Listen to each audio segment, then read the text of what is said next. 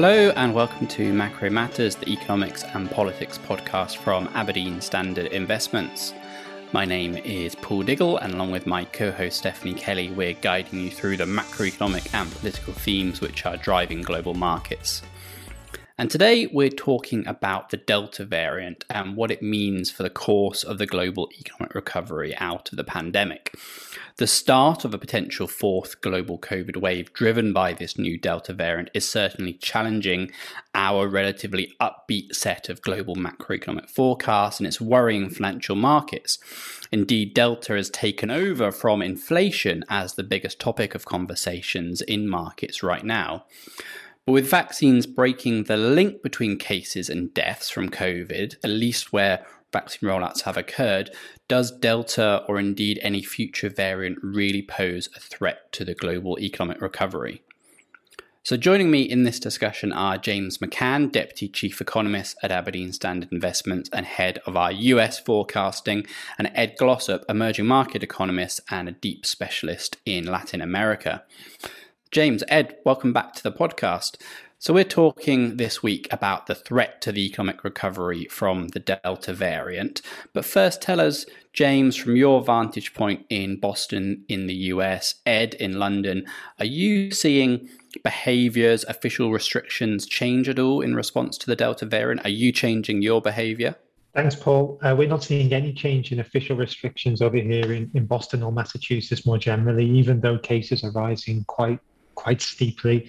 I think from a personal behavior standpoint, there's a touch of confusion about what to do with regard to masks. Obviously, the CDC has changed its guidance around vaccinated people and whether they should wear masks indoors. So I think at the moment, people are taking it more into their own hands and trying to judge that public health risk. But really, it's a little bit unhelpful. We're getting mixed signals around where you should wear a mask, when you shouldn't, etc. Ed, what are you seeing in London? Hi, Paul. Yes, similar to James, really. I would say there's generally limited concern about the Delta variant, at least from my vantage point in West London. Of course, all restrictions in the UK have been lifted. My wife's taken our 7 months to all of her baby classes. We've been to a few normal weddings, park runs back on, so it's very much as normal. I think the general feeling is that the high vaccination coverage is making people feel relatively confident, even though cases are clearly rising around us. Great. So let's get into the proper discussion then, taking all those points into account. So we're going to start by reviewing the current situation in terms of the spread of the Delta variant in some of the major global economies that we cover. And I'll start with Europe and the UK. And as you say there, Ed, we're of course seeing a pretty large wave in the UK driven by the Delta variant, but that may have peaked already. And I think here the real puzzle is that renewed decline in cases after the recent peak going to be sustained? Have we achieved some kind of herd immunity from vaccine rollout, or could it be that actually schools closing for the summer, the end of the Euro football competition, the better weather here in the UK, and the fact that a lot of people are being forced into isolation by the COVID app is what's doing a lot of the work in terms of pushing case numbers down. And I think trends are pretty similar in Europe as well, with a bit of a lag. So a big Delta wave has been occurring, but the crucial development is that in widely vaccinated Europe, the link between cases and deaths has really been weakened, and we're going to get into how that might change the economic outlook. James, what's the Delta situation in the US then? And in particular, how is it playing out differently in different states of the US? Yeah, I think perhaps Delta is even earlier than Europe in its way. We're seeing Delta over recent weeks become the dominant strain here. At the national level, we're seeing cases rise quite steeply, but your point is absolutely right. It differs enormously depending on where you sit in the country. The, I guess, most well-publicized hotspot is Florida at the moment, which accounts for almost 20% of nationwide cases.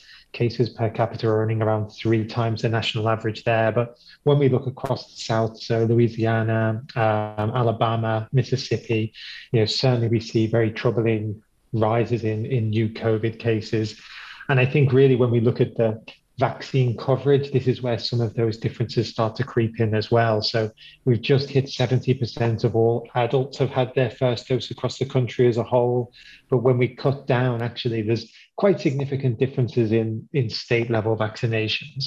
Interestingly, Florida is not one of the worst performers in terms of state level vaccinations. It sits close to the middle, so around 70% of adults. But if we cut within the state, we can see some very, very low vaccine coverage in parts of that state. So a minimum of 28% in certain counties.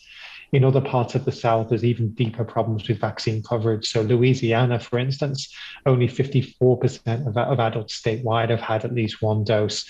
And again, when we look at the worst performing state counties in that state, you're down to 16%. So I guess the real concern is you've got areas of very, very low vaccine coverage. And it feels like certainly there's a link, a correlation between where we see higher Delta spread and those areas where the vaccine has taken less of a hold. So yeah, really important sort of divergent story within the US. Ed, what about emerging markets then? So a lot of focus at the moment is on EM Asia, where previous handling of the pandemic had been extremely strong in terms of suppressing case numbers. But those economies seem to be sort of relatively worse performance now during the Delta wave. What's going on there?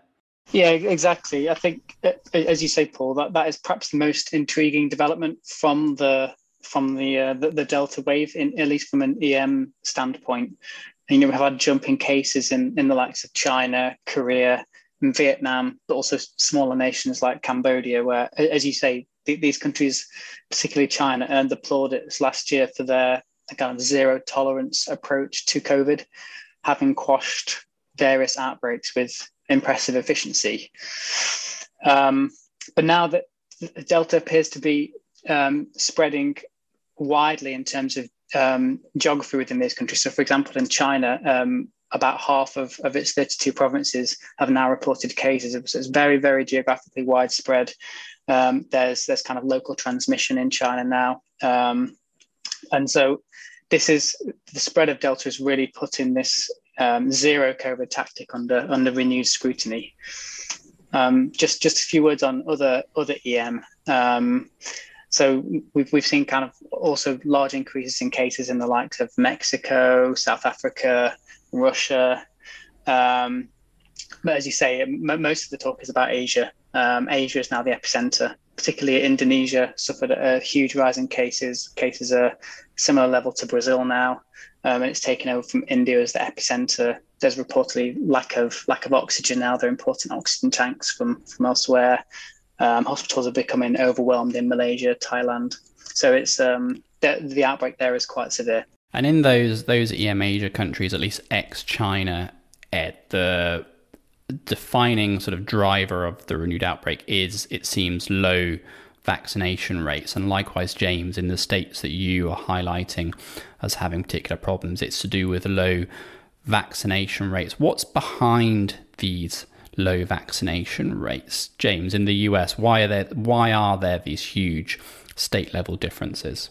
Well, I think one area that seems clear, and there's been a lot of work done on this, is to try and map some political preferences. If we do try and break down vaccination coverage across county by how those counties voted, we do tend to see higher vaccination rates in Democrat areas as opposed to Republican areas.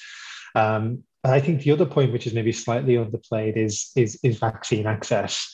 For many of us, it seems that vaccine access is very, very easy. In Boston, you can't throw a stick without hitting a vaccination station. But for many groups, there are real still concerns about getting vaccinated, be it around their immigration status, be it around the cost of the vaccine, even though it's supposed to be free for everyone, still concerns over whether it's charged, be it around getting time off to go to that vaccine station, etc. So I think there's a little bit of a holdout where vaccine hesitancy overlaps with some broader concerns, and we see that more closely concentrated in Republican areas. But as well, I think that vaccine access issue is still something which is yet to be overcome and is a major policy priority for administrations sort of across the country. Yeah, a complex nexus of sort of socio-economic, political, institutional factors at play there. Ed, what about in EMs where vaccine rollout has been more lagging. Is that a question of access and supply? Is it to do with previous success in virus handling in some of these economies, sort of embedding some complacency? What's going on? Exactly. I think it's both of those things you just highlighted. It's a lack of supply, and related to that, some complacency. They did so well last year that countries like thinking of Taiwan, Thailand, Vietnam, these countries did so well last year in quashing the virus that they didn't really get their act together to push through agreements, supply agreements at an early stage. So now they're at the back of the queue, really. I think there's also potentially a trust issue with some governments as to the efficacy of some of the vaccines, particularly in some cases where, for example, Indonesia relies fairly heavily on China's vaccines, which I'm sure we'll perhaps talk about a bit later. But then there's an issue there as to whether people trust the efficacy of those vaccines too. Great. So I think when we get on to thinking about the economic implications of all this, the two factors that we think really drive how much Delta is going to affect the course of the economic recovery are, of course, vaccine rollout and levels of vaccine penetration, which and we've seen that where vaccines are widespread in the population, that breaks the link between cases and hospitalizations of deaths. Clear evidence of that in the UK's wave, but I think you see the same in the US, in Europe, in Israel. But the second factor is the actual strategy that individual countries are pursuing vis-a-vis the control of the pandemic. So last year, the most successful countries in terms of pandemic handling were those that pursued zero COVID strategies that really tried to suppress overall case numbers in the population, and they were able to normalize more rapidly. And thinking of New Zealand is the sort of standout example, but China also proved a very good example of that. This year, the advent of widespread vaccine rollout and the more infectious Delta variant actually flip that equation completely on its head. So it means that those countries pursuing zero COVID strategies have to work all the harder to clamp down on an even more infectious variant, while those countries sort of targeting hospitalizations and deaths and allowing some degree of community transmission of cases, that strategy becomes somewhat easier, or at least less economically damaging, in the presence of vaccines which break the link between cases and hospitalizations and deaths. So that, I think, once you start thinking, you start putting countries on a sort of map that on one axis plots vaccine penetration, on the other axis plots the COVID handling strategy, we can start to get a good handle on how countries are going to perform. So in the sort of top right quadrant of this sort of imaginary mapping are those with very high vaccine penetration and COVID strategies that actually accept quite high levels of case numbers, but try to suppress hospitalizations and deaths. And James, the US is a very good example of such a country. Does that mean that you're actually not particularly worried about the impact of the Delta variant on the course of the economic recovery, or do some of these regional differences you've been highlighting mean that that view is too complacent? I think this is something we need to monitor really, really closely. But for the time being, I don't think I'm looking to radically alter my growth outlook based on this. A few reasons for that. One that you've highlighted, I think, well there is that, at least in the US, weaker translation between new cases and deaths. We've seen deaths increase, but by no means what we've seen during previous waves so far, which is a really encouraging sign. And then the second point, I think, is quite interesting around the state level responses. And what we do tend to see is that in many of those states in which we're seeing worsening trends alongside poorer vaccination rates, and we have seen less reluctance in those states to take punitive and aggressive action to try and lock down against the virus. So certainly during the summer wave last year, and even through the holiday wave at the turn of this year, we saw those states suffer quite significant outbreaks, but not take very aggressive public health responses and allow a greater degree of community translation of the virus. So for the time being, it seems that impact should be relatively localized and relatively muted even at those localized areas. But we just need to be so alert to this and just watch the case levels, watch the breadth of those increases, just for signs that that's too complacent and that actually, this will be much more disruptive.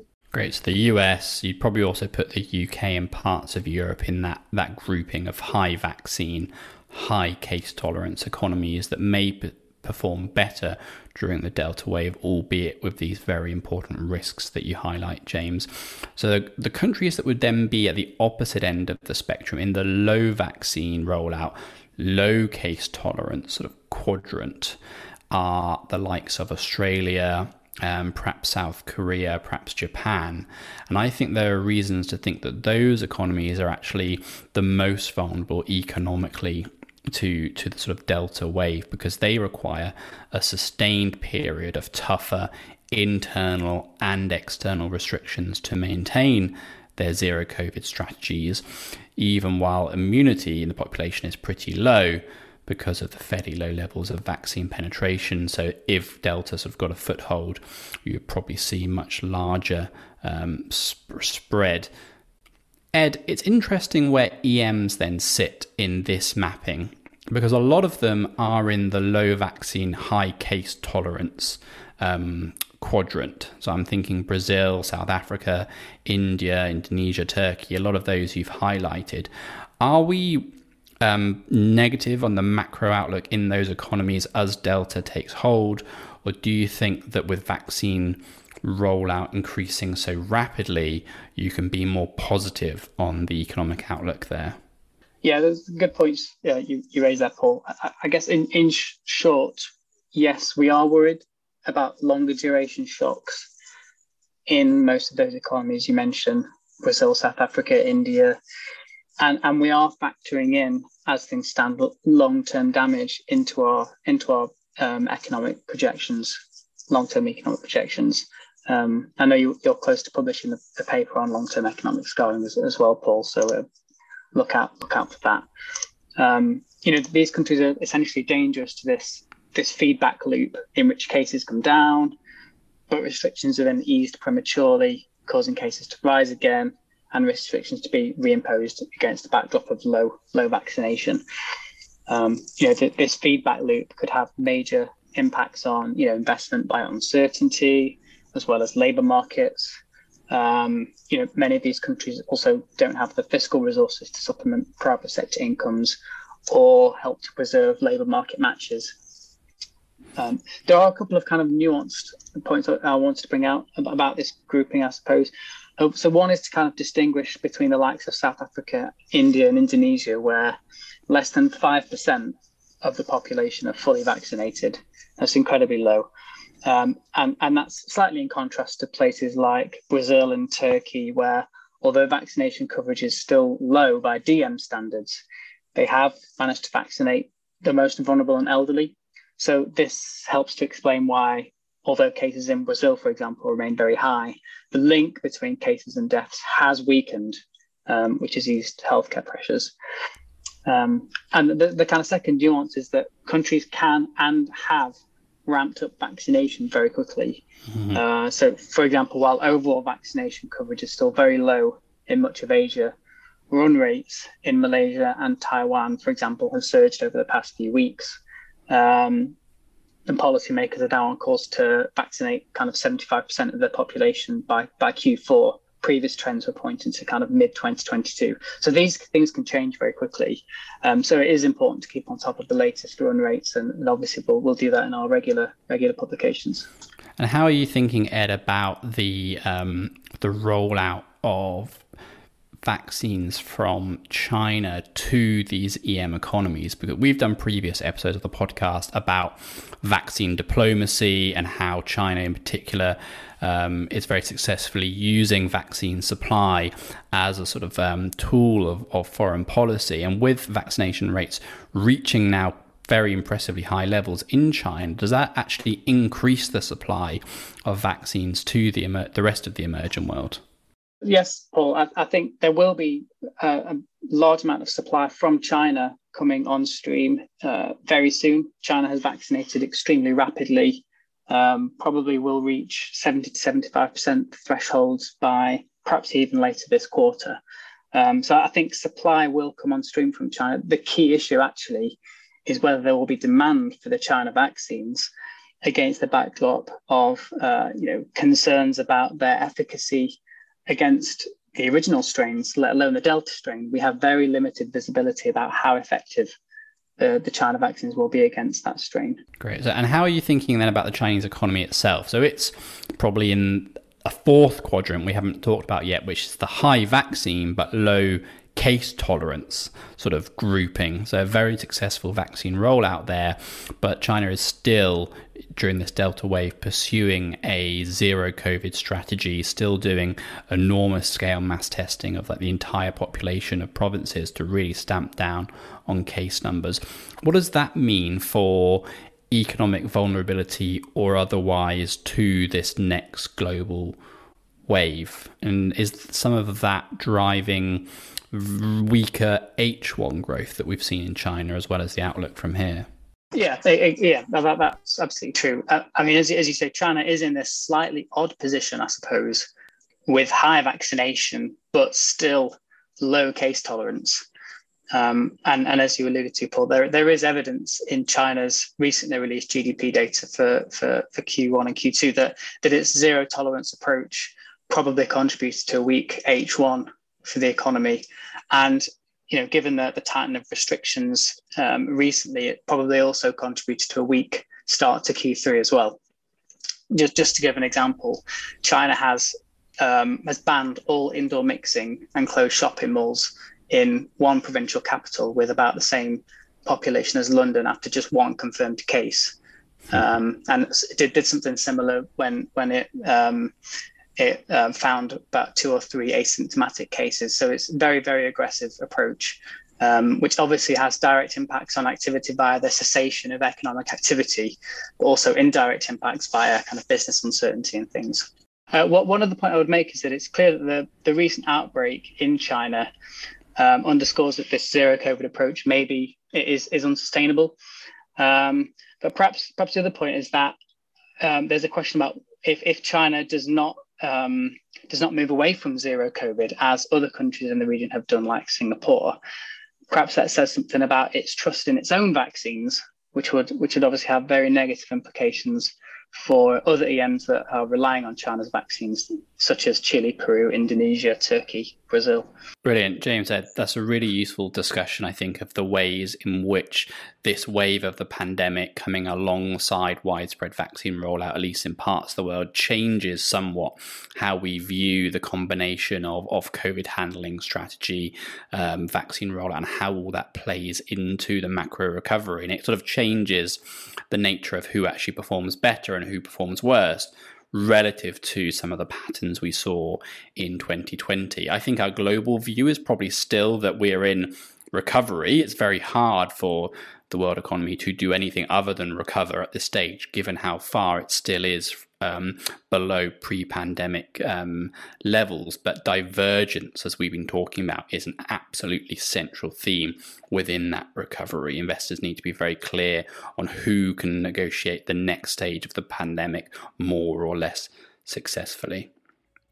But that's about all we have time for this week. Thank you for listening to the podcast. Don't forget to like or subscribe on your podcast platform. We're on Apple Podcasts, Spotify, SoundCloud, Google Podcasts, wherever you get your podcasts from. Until next time, goodbye and good luck out there.